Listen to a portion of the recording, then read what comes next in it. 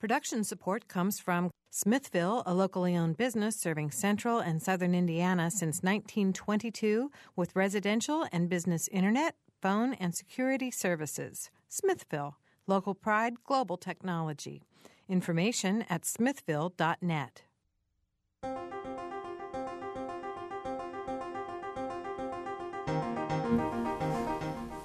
Welcome to Noon Edition. I'm Bob Zaltzberg, editor of the Herald-Times, along with Sarah Whitmire today. Sarah's the news bureau chief of WFIU and WTIU. And today we're going to look at how Indiana is serving tens of thousands of Hoosiers with developmental disabilities. Joining us in the studio are Fern Bonchek, who's the director of PALS, a therapeutic writing program for children and adults with disabilities, Leslie Green, the executive director of Stone Belt Arc, and Dr. Erna Allant, professor and Otting chair of the Special Education Department in the IU School of Education. You can join us on the program by calling 855-0811 or 877-285-9348. You can go to our website, wfiu.org/noon edition, and join the discussion there as well. Well, thank you all for being here. Sarah, thanks for pinch hitting at the last minute. Oh, no, this is a pleasure. Thanks, Bob. All right, and I should mention, Fern and I were talking. Fern Bonchek is the daughter of Rock Bonchek, who was a guest last week on the program, so it's all in the family. Thanks, Bob. Sorry. I'm going to turn to Leslie first because I think, this is a time that the governor gave his State of the State address last week, and I think it's, you're very plugged into statewide issues, and I just wanted to ask you first and then get the other guests to comment about the state of Indiana for people who have developmental disabilities. Well, it is a time of anticipation and anxiety as the legislative session starts in Indianapolis. Many of the services and supports that people with developmental disabilities get in Indiana are coming from state funding, so there's a lot at stake. And in this economic time that we've been in and hopefully we're coming out of, there have been significant cuts to the funding sources. I'm happy to say that we've been able to survive some of those cuts and make some changes and lessen the impact on the people that we support. But we're coming toward the end of being able to do much more of that. So we're hoping that this legislative session will not bring a significant amount of cuts or any cuts. The good thing to know is that disability issues are nonpartisan, and in this day and age where we hear so much talk about the partisan kinds of conflict, you don't seem to see that, especially at the state level, for our issues that we're concerned with. Speaker Bosma is very, very tuned in and key in terms of supporting issues for people with disabilities. And then there's champions that we have from our local folks, such as Peggy Welch and Vi Simpson and Matt Pierce are all very good with our issues. So it becomes more an issue of what is available for funding than it does become an issue of we don't want to fund this or we don't want to fund that. It's we have to figure out what we can do.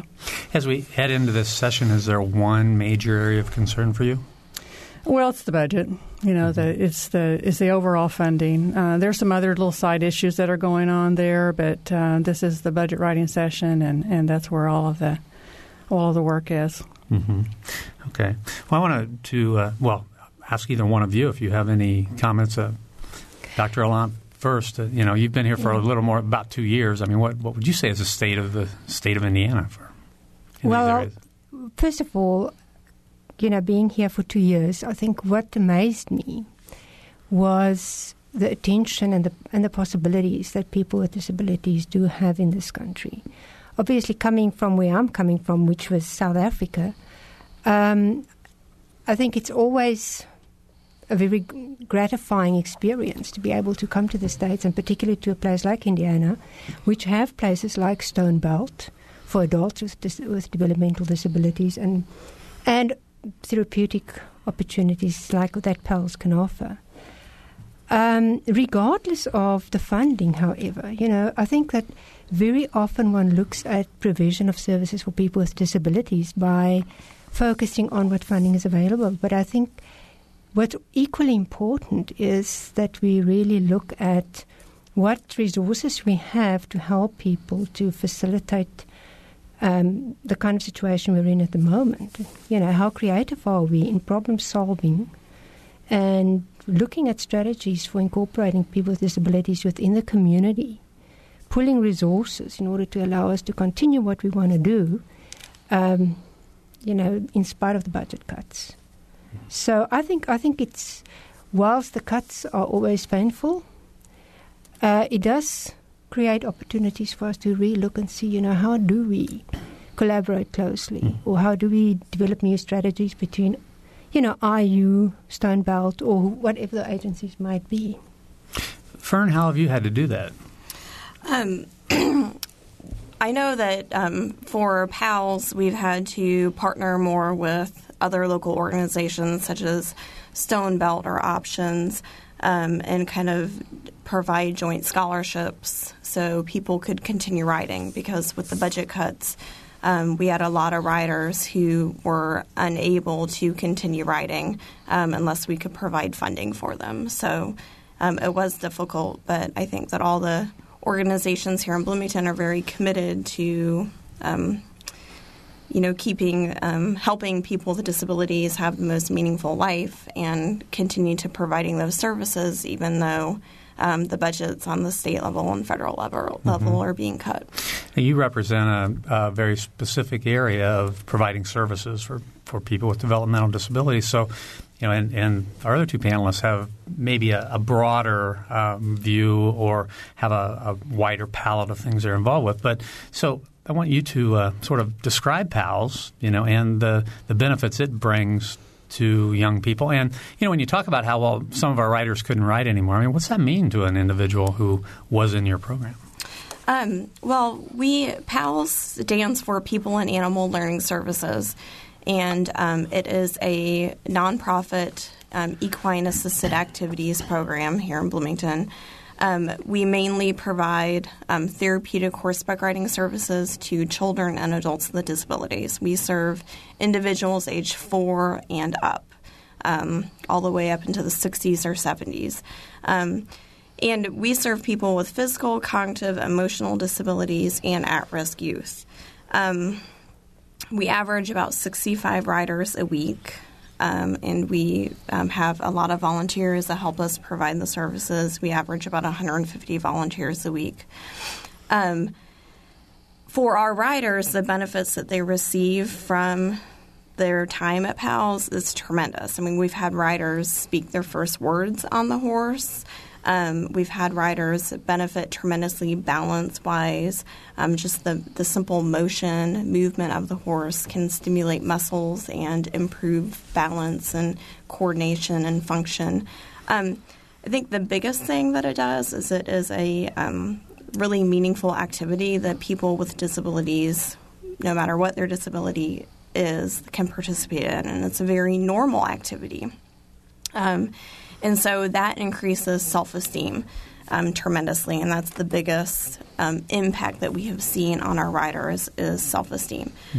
We have some riders that coming to PALS one day a week for their weekly lesson is literally the only activity that gets them out of the wheelchair on a weekly basis. And so they get out of a wheelchair and they get on top of a horse and they're able to ride it around. And if you can envision sitting in a chair all day long, 24 hours a day, 7 days a week, pretty much, and then for an hour a day you are above everyone else around you riding a horse, is tremendous. With your program, and I'm wondering with some other programs statewide, are we sort of at a point where we're not looking, though, to expand those programs and we're just sort of at a maintenance level in terms of funding? Yeah, that's pretty much the case. We do have a few services that are expanding. We're still taking in quite a number of new clients, but a lot of it is trying to just hold steady and ride through this time till we can get to a place where things start to feel a little better. The program that we are seeing a lot of folks still participate in and come new to is our Milestones program, which is clinical services. We have psychiatric counseling, behavioral supports, so sort of the mental health side of things. And we found that a lot of children and adults with developmental disabilities or children with autism or children with emotional concerns are making good use of that program, and it's sort of a separate way of paying for that, so it's not bound up in some of the restricted funds. All right, our phone numbers are 855-0811, 1-877-285-9348, our website, wfiu.org/Noon Edition. We're talking about how the state and our local area serves people who have developmental disabilities. Dr. Allant, you do a lot of work with people who have severe communication problems, and that's an area that I'm not sure that people give a lot of thought to on a regular basis. That if someone's not able to communicate, how do they live in society? Yes, it's one thing to say people are living in a community, but it's a completely different issue, whether they're part of that community. And I think that is where communication becomes very important. I was just listening, to, the benefit of horse riding. Now, in our experience, horse riding is a phenomenally beneficial activity for people with severe communication problems. First of all, it's the relationship that you're able to build and develop with an animal. And, that closeness and that ability to interact with an animal has very beneficial, effects on the ability of the person to actually develop a bond with somebody, So the kind of therapeutic interventions generally available, I think, really can have very beneficial effects on the person as a whole, but certainly also on the willingness to want to communicate. Because the truth is that the less you communicate, the less you need to communicate, because the more withdrawn you become. So it's really important that we look at activities and ways of involving people, not just putting them in the community, but also making sure that they can become part of the community, talk to people, get engaged. And it doesn't mean that they need to talk. There are many ways of getting engaged, nonverbal ways that people can communicate if people allow them to. Mm-hmm. And I think that's the important issue. Leslie, how can you respond to that? I mean, with the clients and the people that you work with at Stoneville? Well, what we find is that people do, as she said, there, a lot of people do communicate in other ways than verbal ways. There are many nonverbal ways that people communicate. And if we don't give them appropriate channels and ways of understanding those communications, what we'll often see is some sort of behavioral response that may not be that beneficial to that person or to others around them. So having a way for someone to express themselves is just a basic human need. It's as basic as anything else we do, is that form of expression.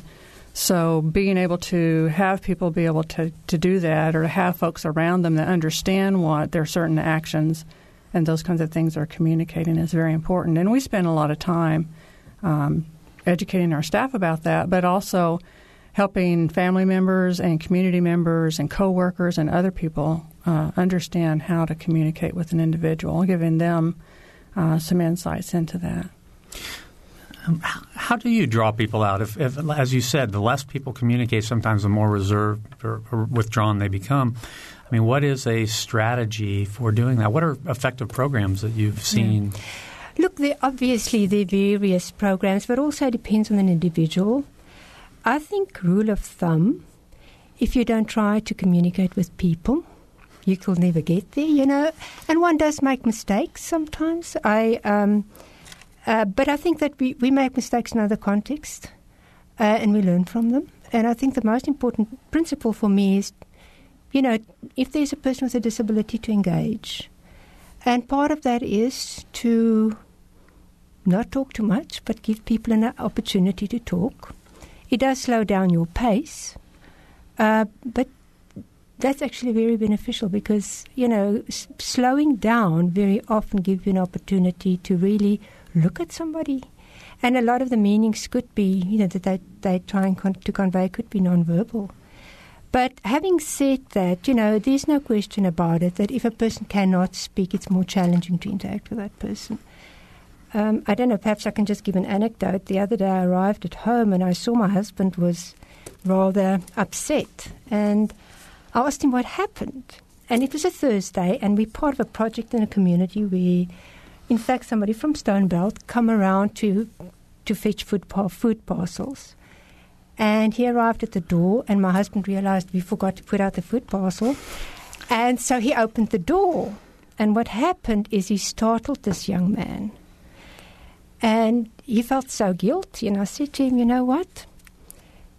That's a very important, event in terms of what happened. First of all, it's something that one doesn't know if you're not exposed to it.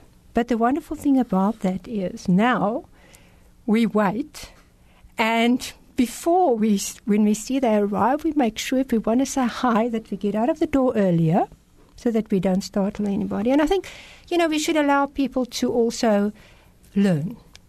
And we can't learn if we don't interact. So, and that's really the message I would like to give people is, knowing some baseline rules like slow down, don't talk for people, give them opportunity.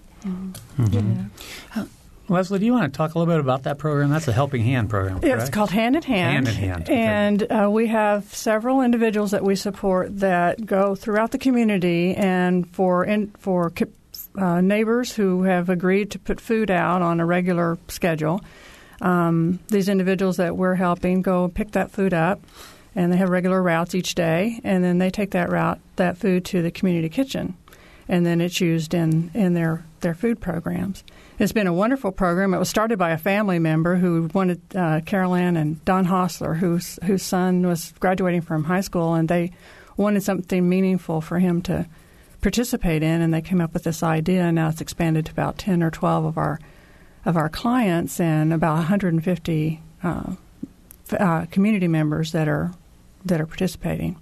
Yeah, we were on that route before we moved, and I remember I think it's Jonathan, startling Jonathan a couple of times myself, and it is a very, it's a distressing feeling. But that's a learning experience for both parties, obviously. Right. Yeah. But that's something that that Jonathan might need to learn how to anticipate and to be prepared for. And I'm sure that his staff were very supportive of him in that regard. This is something that I was thinking while you were talking, Dr. Lant. It's just, I think so often we do really want to have conversations with people who may have any form of disability, but it's sort of almost this white elephant. At least I feel that way. And it is, how do you even start that conversation? And I'm sure it varies, but any of you, if you can talk about that. We often feel so pressed to communicate, to say things.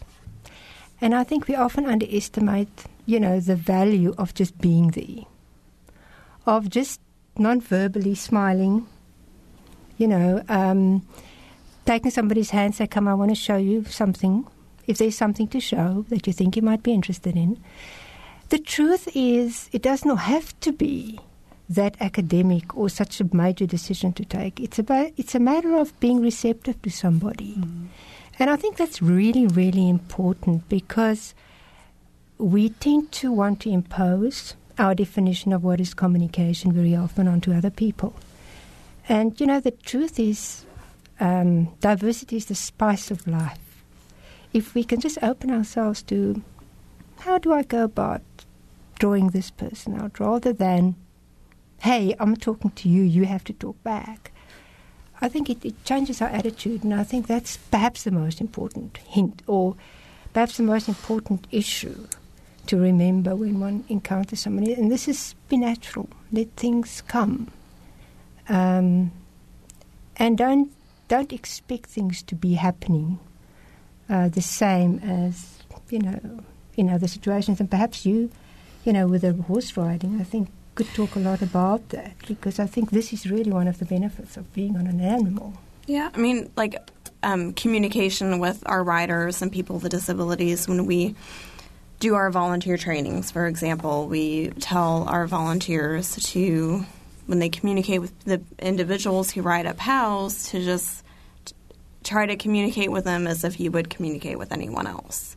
And, you can start out that way and then you can alter it depending on what type of results you get. But it's really important to try to treat them as if you would treat anyone else, and to be really age appropriate. If it's a adult, talk to them as if you would kind of communicate to an adult without a disability of that age, or if it's a kid, to communicate kind of as an age appropriate level. So we tell our volunteers to do that.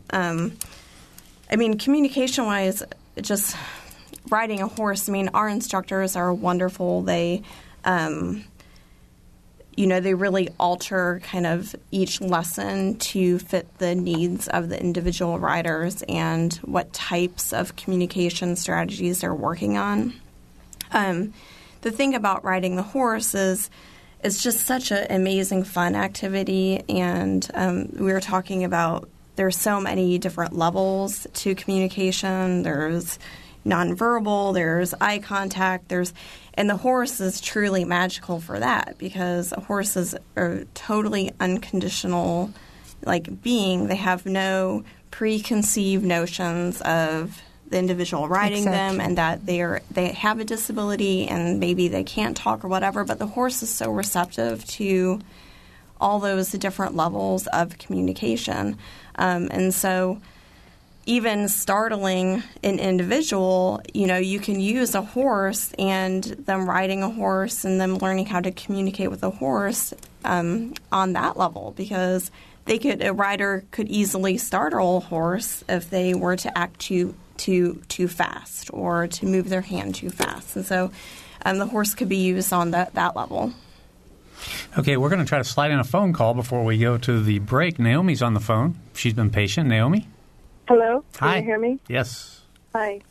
I have a daughter with developmental disability, and she's 14. She actually goes to PALS as well as receives music therapy. And the reason I'm calling is to share a little bit of our experience and point to a gap in communication between would-be providers and clients like my daughter. She was first identified with a disability back in kindergarten in 2001 in Lafayette, Indiana, and then we moved to Bloomington in 2003. So she would have been in fourth grade, I believe, at the time. Maybe third. I'm sorry, I can't remember. But in any case, it's been quite a while. We've lived in Bloomington since 2003. And it wasn't until about a year and a half ago, when I happened to go to a transitional fair because I started thinking about her future, that I found out about applying for a Medicaid waiver and having her be have lots of these services available to her that are available to people with developmental disabilities. And my concern is, why did I have to wait all these years? And why didn't anyone at any of these school systems explain to me the benefits that are available to my daughter? And if I hadn't gone to that fair, she still wouldn't be on the waiting list, which, by the way, is a 9-year waiting list. And so I pay out of pocket now for everything, and it's just been quite disheartening that I was never assisted. Leslie, you want to respond to that? I don't know what happened in your particular circumstance. I do know that there has been a gap there. Children that are in the First Steps program, for example, are often told about the Medicaid waiver waiting list. And the Medicaid waiver, for those who aren't familiar with it, is a way for funding supports and services. So I don't know if your daughter was able to participate in First Steps and knew anything about that. What I can tell you is, since the time that you moved to this community, or since you found out about the waiting list, is the ARC of Indiana has started a new program of network outreach people. And each community within Indiana has someone who's working with families and trying to get out there and educate families about what's going on and how they can get involved and how they can get their son or daughter on the waiting list. Now, I'm not saying that that's a panacea and that solves everything, because I think you're right. It does. Everyone who's providing any level of service should be someone that's helping educate folks for that. So I'm not sure where the fallback or the downfall was in your particular case, but we are trying to put. In the school system, because the teachers and the staff at the schools who deal with her every day, somehow they should. I mean, it becomes obvious to them that this is a child that would qualify for services, and Right. why wouldn't they inform us of the possibilities? Well, When someone has a child with a developmental disability, it's usually a first time and an only time. It's not like, right. and I can't talk to my neighbors about it. They don't know, and I just was completely ignorant, and I didn't even know that I could find out.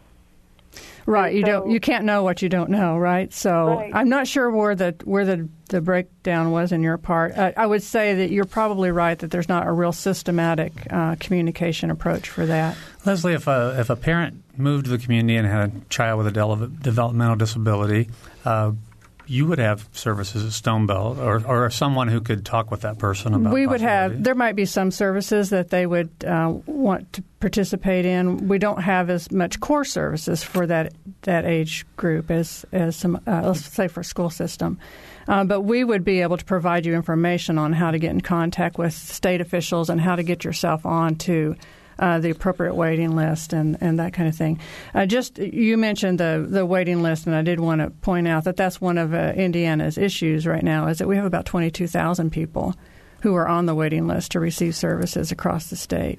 So there's a huge need out there that's not being met right now, and unfortunately, in this particular time, economic time, we're not seeing as much movement on that waiting list as we ideally would like to see.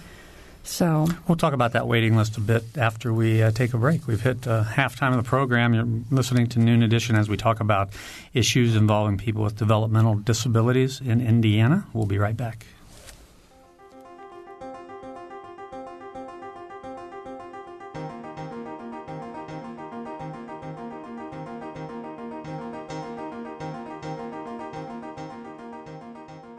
This is Noon Edition on WFIU. Production support comes from Smithville.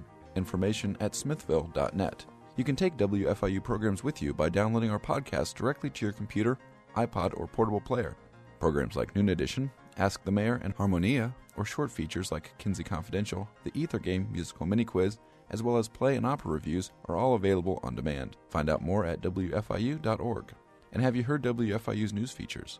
On Fridays, the WFIU News Team brings you expanded and in-depth reports on topics affecting South Central Indiana. Listen at 11:33 a.m., 11:55 a.m., and 5:45 p.m. to catch that day's feature. They're also archived on our website, WFIU.org.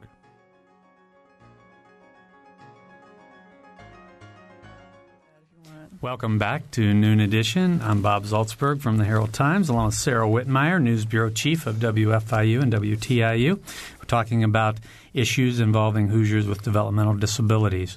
Joining us in the studio today are three guests: Vern Bonchek, Director of PALS, a therapeutic writing program for children and adults with disabilities; Leslie Green, the Executive Director of Stone Belt; and Dr. Erna Alant, Professor and Auditing Chair of the Special Education Department in the IU School of Education. You can join us by calling 855-0811 or 877-285-9348. You can go to our website, wfiu.org/Noon Edition. And just before the break, we heard this number, 22,000 people waiting to get services. How does it get to that point? Well, it's a matter of resources. There's just not enough resource out there to reach all those people. Funding. Okay. What does that mean, though, when we hear that number, waiting to get services? What are they getting? What are they not getting? Well, I don't know the breakdown. Some of those are children who are getting public school services, but they're not getting any kinds of other family support to speak of. Some of that is people who are adults who live with family members. We have established in Indiana some priority waivers for people who are living with family members over the age of 80, if you can imagine that. We've tried to make them a priority for receiving services, but there's a lot of need out there that's just not being met at this point. This 9-year waiting list, too. I can't let that go without having you comment on that. A 9-year. If a child went on the waiting list today at age 9, the child would be 18 years old before he or she could get services. Right, and that's an estimate. There's depending on what kind of funding is out there and how quickly people are being able to move into off the waiting list, that could change. And I do know that families have been waiting that long or sometimes longer. So that seems kind of incredible. I know that the Herald Times had done a piece on that, so that would be a good reference point for people to go back and look at that. Thanks that for article. the plug. All right, appreciate it. Fern, what's your waiting list for PALS? Are you able to serve everybody that you want to serve? We go on a session-to-session basis, and we generally average about a waiting list of 15 to 20 riders. Most of our riders honestly continue for years and years and years with the program, and so it is hard to get riders off that waiting list into programs. And Dr. Allen, you've been nodding your head throughout this, but I'm wondering, as your role as a professor, what do you tell students about this sort of thing? How is this not just incredibly discouraging about what you're going to be able to do? I suppose what I was thinking was really about the ethical issue of how does one cope with a child of 9 years who requires services and then live with a concept that student can get services 9 years down the line. I think that's very difficult for anybody to justify. So I think that one of the most important things is for parents to realize that that's not good enough. Doesn't matter how you look at this.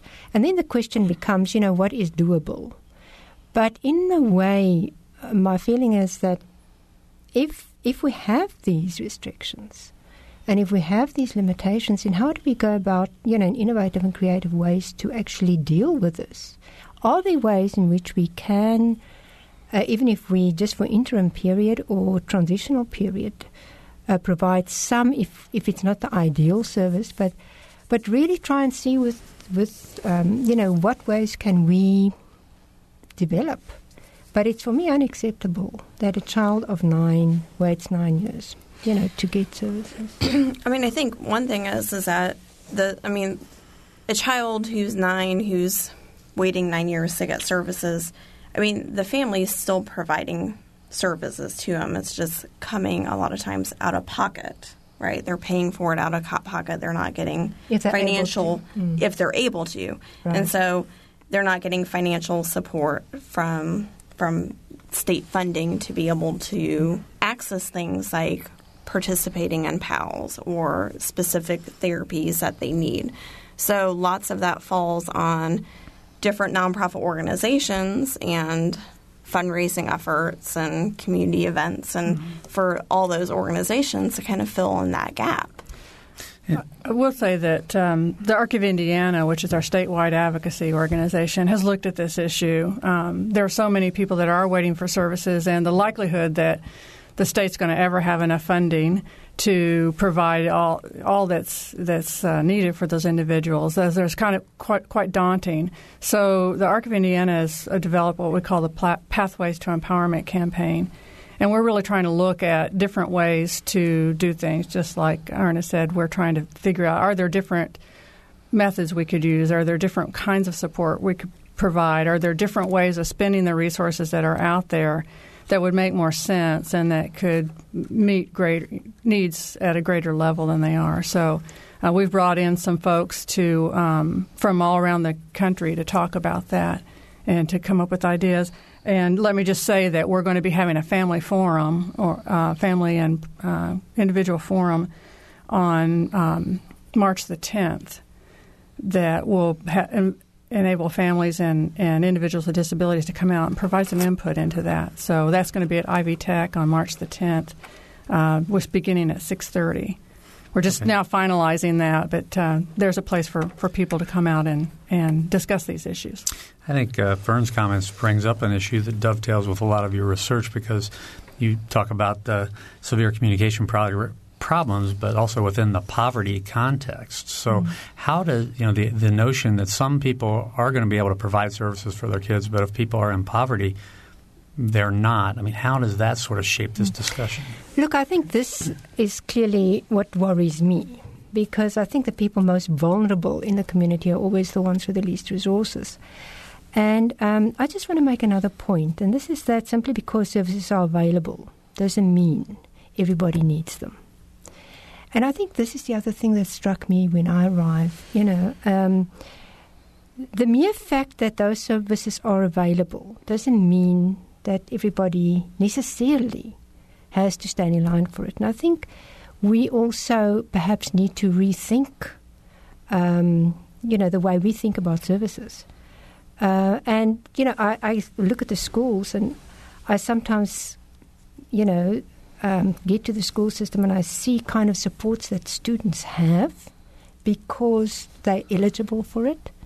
And I'm thinking, does that make, really financial sense? Is that really a priority type of service for that individual at that point? So I really think one can, when one starts looking creatively at these issues, also perhaps bring in a bit of sensitivity into the whole issue of simply because their services, does not exclude us from having to think about, but what is the priority type of support this person needs?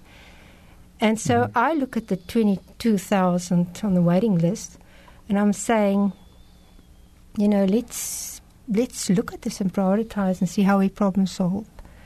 Because what people need, or what they think they need, and what their problems are, very often are not necessarily directly linked. Because people hear about a service and then respond to the service rather than saying, hey, but what really is it that my child needs, or, that is a priority at this point. All right, our phone numbers are 855-0811, 877-285-9348, and the website, wfiu.org/noon edition. Leslie, over time, what are the issues that you have seen sort of come and go at Stone Belt? I mean, you're a veteran. You've been a director for a few years. Yeah, just a few. I mean, are there things that you find are more important now in these areas that perhaps they were 5 years ago?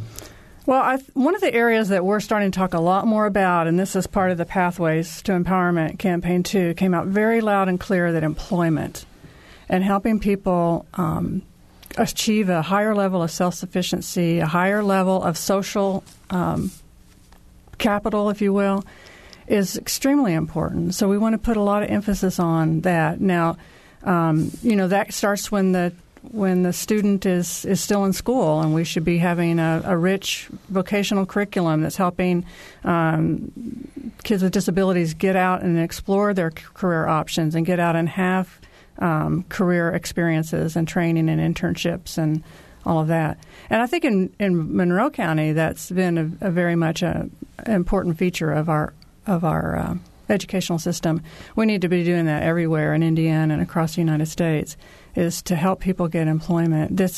To me, that's the single best way for people to have control in their lives. If you're making your own money, and to have social relationships and to have a sense of empowerment that comes with that. And that kind of employment can apply to a lot of folks. It's not just folks that have high skills. Through our supported employment efforts, we've found some very creative ways for people with more significant challenges to be able to participate in the workforce. How does that relate to the people who have severe communication problems? I was just listening, and I was thinking, one of the things that really impressed me when I came to Bloomington was walking into the shops and seeing just how many of the people who pack your bags and do small jobs, but very important ones, are actually people with disabilities. And I think that is so crucial. We all need to have to feel wanted. And it is possible for people with very restricted abilities to get some level of employment. I think the pertinent issue here is, how do we educate and train employers to realize that the idea is not to expose somebody to a job that he cannot do, but to really relook the kind of activities that you do within a particular context, and really suss out what of these kind of activities can be done by people with different types of abilities. I think it enriches the workforce tremendously if one can relook the way you're doing things and saying, okay, that's a kind of job that perhaps somebody at Stonebelt could do. So and that's not easy. And I'm, having had gone through the whole process of employing people with disabilities myself, I realize the challenges that this brings to the table. You can, but then we should remember that the same kind of challenges you experience with people with disabilities, you probably also experience with people without them. And I think that's the important thing for me, that one just realizes that one tends to look at the employment of people with disabilities within the context of, the problems. But the truth is, very often you have less hassles with those people, Well, there's a lot of resources available to employers, too. There's different kinds of ways we can get accommodations. There's different kinds of tax incentives. There's employment providers such as Stonebelt or Options that can work with an employer. In Bloomington and Monroe County, we're just extremely fortunate to have the kind of community that is so accepting. But we see the same thing in other communities that we work in, too, is that we can work with that employer and help them figure it out. Do you find that a lot of people who do have disabilities do have this desire to go out in the community and work and I guess lead a quote-unquote normal life? Yes. Absolutely, yeah. Yes, I would say that's the driving need and driving want is to earn a paycheck and be your own person. This is less than about services then, but how do we as a society and say if we're the people who shop at those stores, how do we get past just some of the stereotypes that people have about with people with disabilities? Well, I think first of all is exposing people. I think exposing people to people who think differently, who talk differently, who communicate differently is the first stage. And I really do think a very important part of helping people to deal with this has to come from the people within the shop. What we have, I've had a student who actually trained people who work in shops to say, if a person like this works with you and he experiences a certain problem with communication, how do you actually go about facilitating it? I think that a little bit of help can go a far way. As I said, I don't think we're talking excessive time spent, but I think that in-service trainings just to alert people to the kind of things could actually help, very much in terms of helping and facilitating into action. I'm sorry. Go ahead.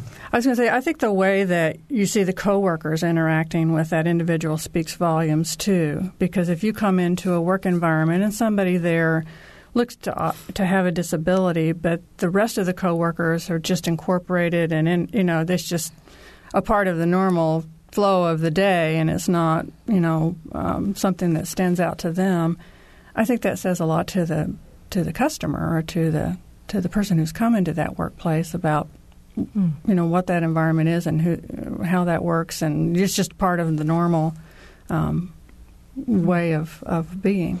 And I think that's important because we all learn by modeling. Mm-hmm. Really, modeling is the most powerful way of actually facilitating interaction with people. Mm-hmm. I totally agree with that. And I think sometimes people feel a little, like we were talking earlier about starting to communicate with an individual, you're sure you're going to do something wrong or what's the right way. Well, there really isn't a right or wrong way. It's the right thing to do is to get to know the individual. Mm. And then after you get to know the individual, you really won't see those differences. Exactly. I don't when I speak with my clients, I don't notice that they have disabilities. I just notice that I'm talking to Mary or Veronica or whoever. Okay, we have a phone call. Let's go to Mary Beth on the line. Mary Beth? Hi.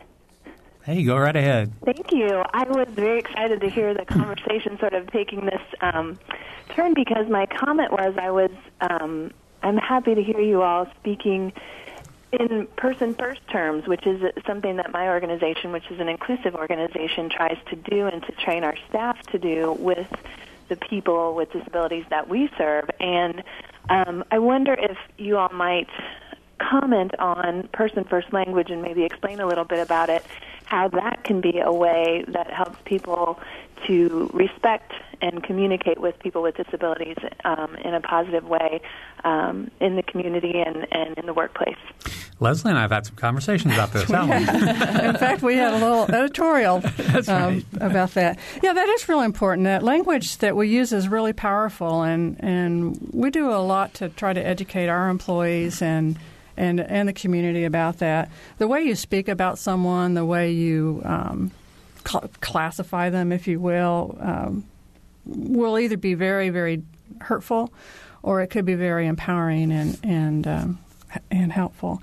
So we've, as a nation, have gotten away from the classification called mental retardation, which many people know leads to what I call the R word, and have moved towards talking about people with developmental disabilities or people with intellectual disabilities, if we have to say it at all.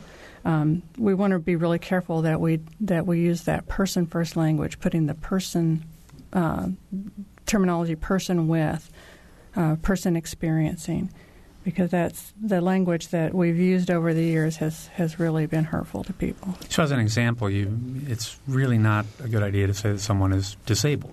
It's a person with a disability. Yes. For example.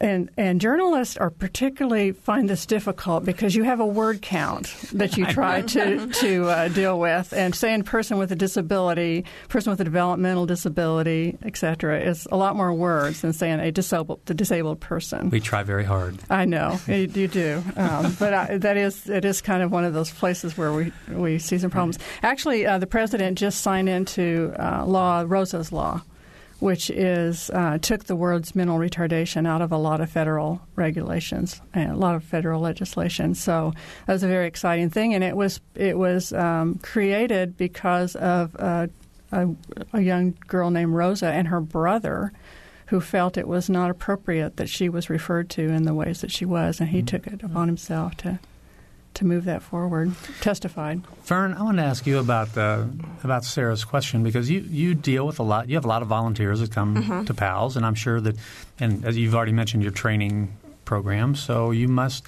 A lot of people who probably come there have not worked with people with disabilities before, and have some of the, maybe some of the anxieties about joining in with that population that some of us might have.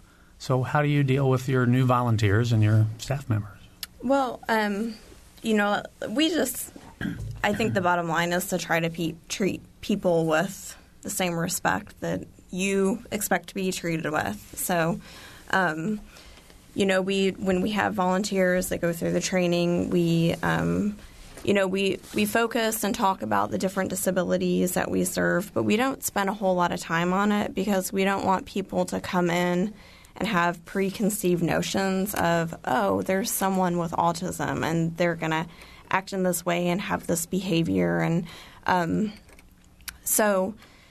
we do talk about, people first language, and we talk about, I go back to communication and just communicating with people with disabilities as you would try to communicate with anyone else, and talk about being age appropriate.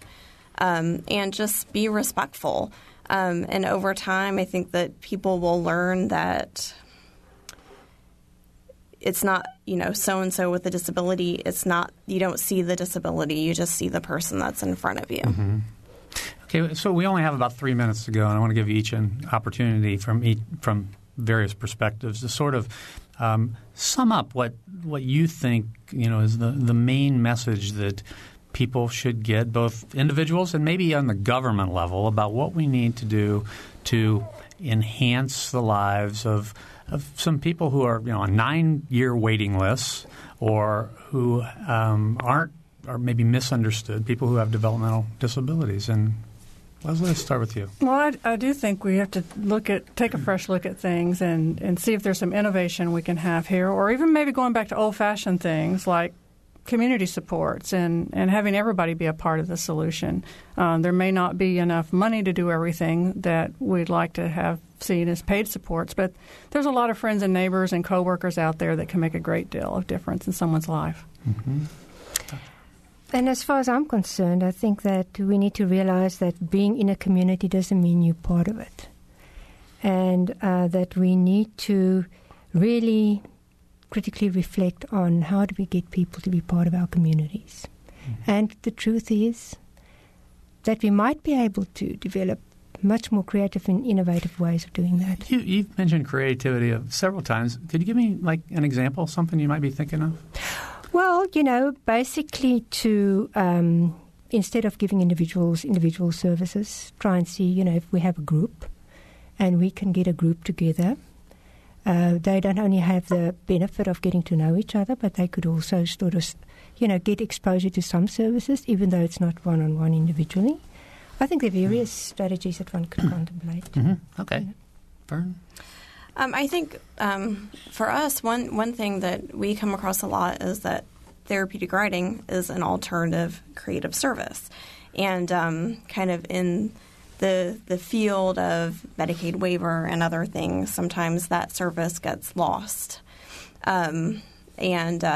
Where people may have access to some funding, but they can't access alternative or different services because it's not on the state's list or whatever. Mm-hmm. All right. Well, I think we have about run out of time. So I just want to thank all of our guests today. I was checking with Sarah to see if she had anything else she wanted to say. Sorry. We don't want to do this secretively. We're very transparent here in WFIU. But Fern Bonchek from PALS is here with us. Thank you very much. Leslie, it's always a pleasure to have you on the show. And Dr. Erna Allant, thanks for being here for the first time. We hope to have you back. Thank you. Thank you so much. All right. For Sarah Whitmire, producer Dan Goldblatt, and engineer Mike Pashkash, I'm Bob Zaltzberg. Thanks for listening.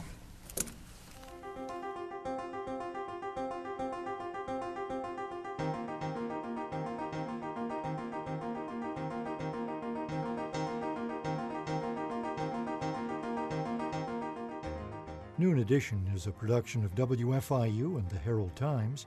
A podcast of this and other WFIU programs is available at wfiu.org. Production support comes from Smithville, a locally owned business serving central and southern Indiana since 1922 with residential and business internet, voice, and security services.